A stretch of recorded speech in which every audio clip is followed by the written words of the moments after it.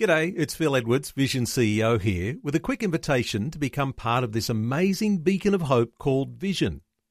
Together we can put our love into action to help people of all kinds build or rebuild their lives on the truth of God. Please consider the part you can play during our upcoming Visionathon appeal, remembering that it's your support that makes Vision possible, including this podcast. 2020, bringing a biblical perspective on life, culture and current events. Weekdays on UCB's Vision Radio Network. Find out more at vision.org.au.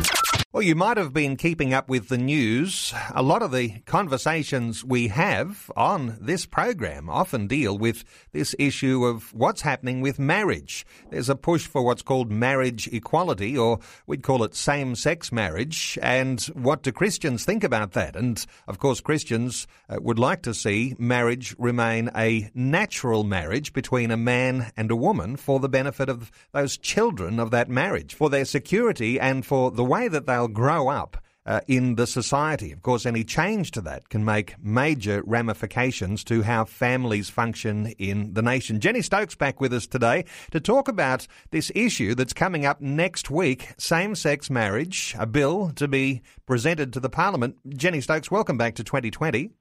Great to be back, Neil.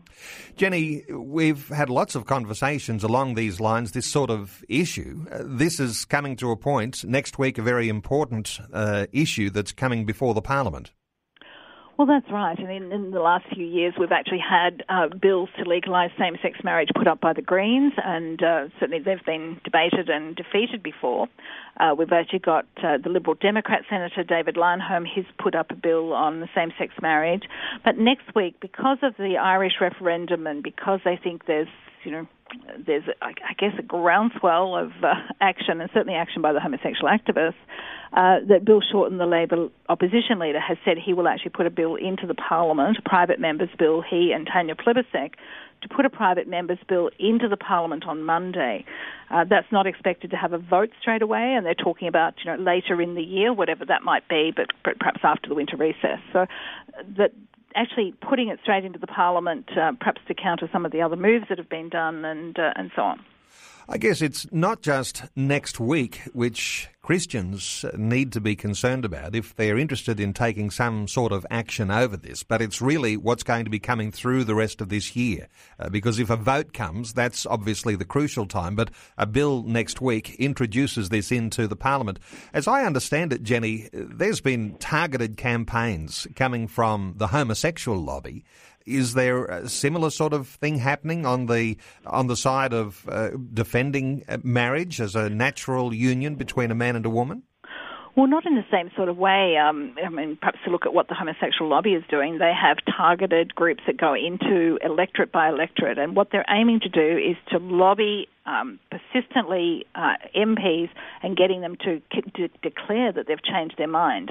And in the last couple of months, they're actually celebrating the fact that 7 MPs or senators have actually changed their mind and publicly declared that they're actually going to support same-sex marriage. So a team of their workers go into an electorate. They work with local people who go along with their personal stories about how I want to get married or whatever. And that personal emotional response is actually having an effect on the MPs. So even people who voted against same-sex marriage when it was brought up last time before the Parliament are actually changing their mind and saying, oh, well, now I'm going to support it. And the latest one was Tony Burke, who's Catholic. Before he became a member of Parliament, he actually ran the Euthanasia No campaign. So very committed on a range of these issues. And one of the reasons, and I think this is significant, one of the reasons he said that he's changed his mind is that he saw in the Irish referendum where 60% of the voters in that said, yes, we'll support same-sex marriage going into the Constitution. He said, oh, it was a really nasty campaign. Now, it was nasty from the yes side because a number of reporters and articles are actually saying that they were very intolerant.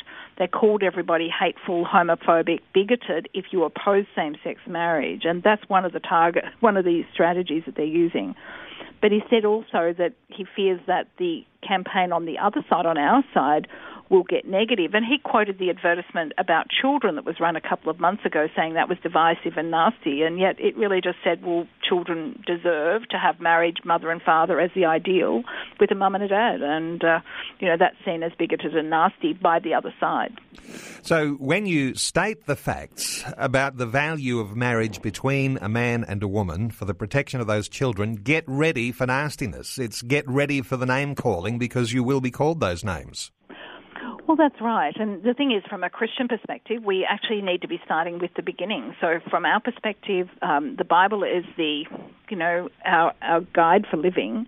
And God actually ordains marriage right at the beginning. When he created man and woman, he brought her to Adam, and we've got man and woman being told to be fruitful and multiply. And that's the standard from which we get all of our understanding about what is proper and appropriate sexuality. So, and when we speak on issues, we actually start there and say, well, whether it's abortion, homosexuality, pornography, any of those things are distortions of what God has actually laid out.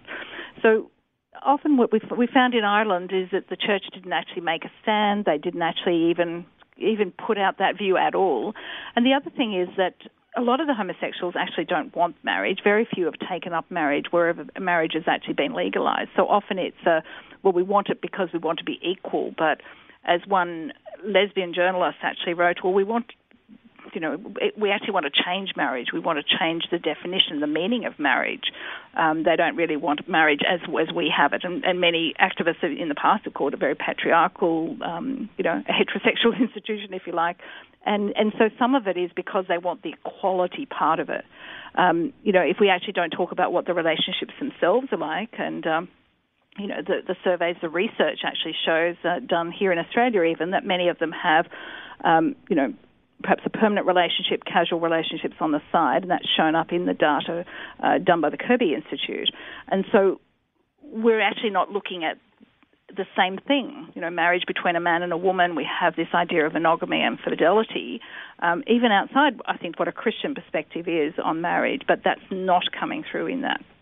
Jenny, let's talk about the specifics of what action people can take. If there are targeted campaigns against the MPs in our federal parliament on all sides to try and turn them around that are coming from the same-sex marriage lobby, the homosexual lobby, Christians, what are we supposed to do? Is there an opportunity here for obviously the emailing, the visiting of federal parliamentarians? What about local committees that can be set up in each community, each local church to do something? What are your thoughts? Well, we'd certainly encourage all of those. We put out information. We just don't have the resources to be setting up electorate committees. So churches in particular electorates, they often get together, ministers' fraternals and so on get together often across the country. And we'd really encourage all of those to be actually saying, look, we as a group need to be going to see our local MP. So groups of local churches who are opposed to same-sex marriage actually saying, look, yes, we need to go do this. It will have an effect on churches. It'll have an effect on Christians, as we've seen in other countries. People not wanting to do marriage cakes for homosexuals because of their conscience, and we've seen lots of cases of those overseas. So we need to be actually sharing how it's going to affect, our Christian underpinning, which is really the underpinning of Australian law in Australia, is that's all going to be affected by this. So we'd encourage Christians to get involved on an individual basis, contacting their MPs, writing to them, going to see them.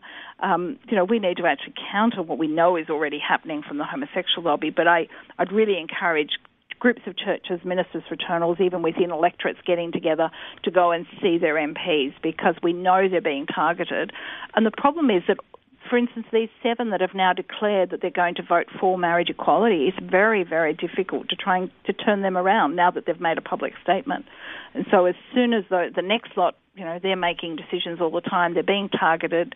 When they make a decision, it's actually almost that they're lost. Okay, so you're going to have to address the issue in your local community. Sometimes there's even going to be heat when you talk about the issue within your local church. You do have to address it, though, and you do have to then get it outside of the walls of your local church, and you do have to include your local federal MP in that. Whether it's an emailing campaign, personal visits are very good, personal letters, these things very important. Jenny Stokes from Salt Shakers, I'll point people to the Salt Shakers website. Simply Google Salt Salt Shakers, or go to saltshakers.org.au. Get some more detail. Find out what you can do to support a campaign for natural marriage between one man and one woman. There is an attack that's coming against that now. Time to take action. Jenny, thanks so much for sharing your thoughts with us today here on 2020. Thanks a lot, Neil. Like what you've just heard? There's more great podcasts, or you can listen to us live at vision.org.au. And remember, Vision is listener supported. Your donation of any amount will help us continue connecting faith to life. Learn more or donate today at vision.org.au.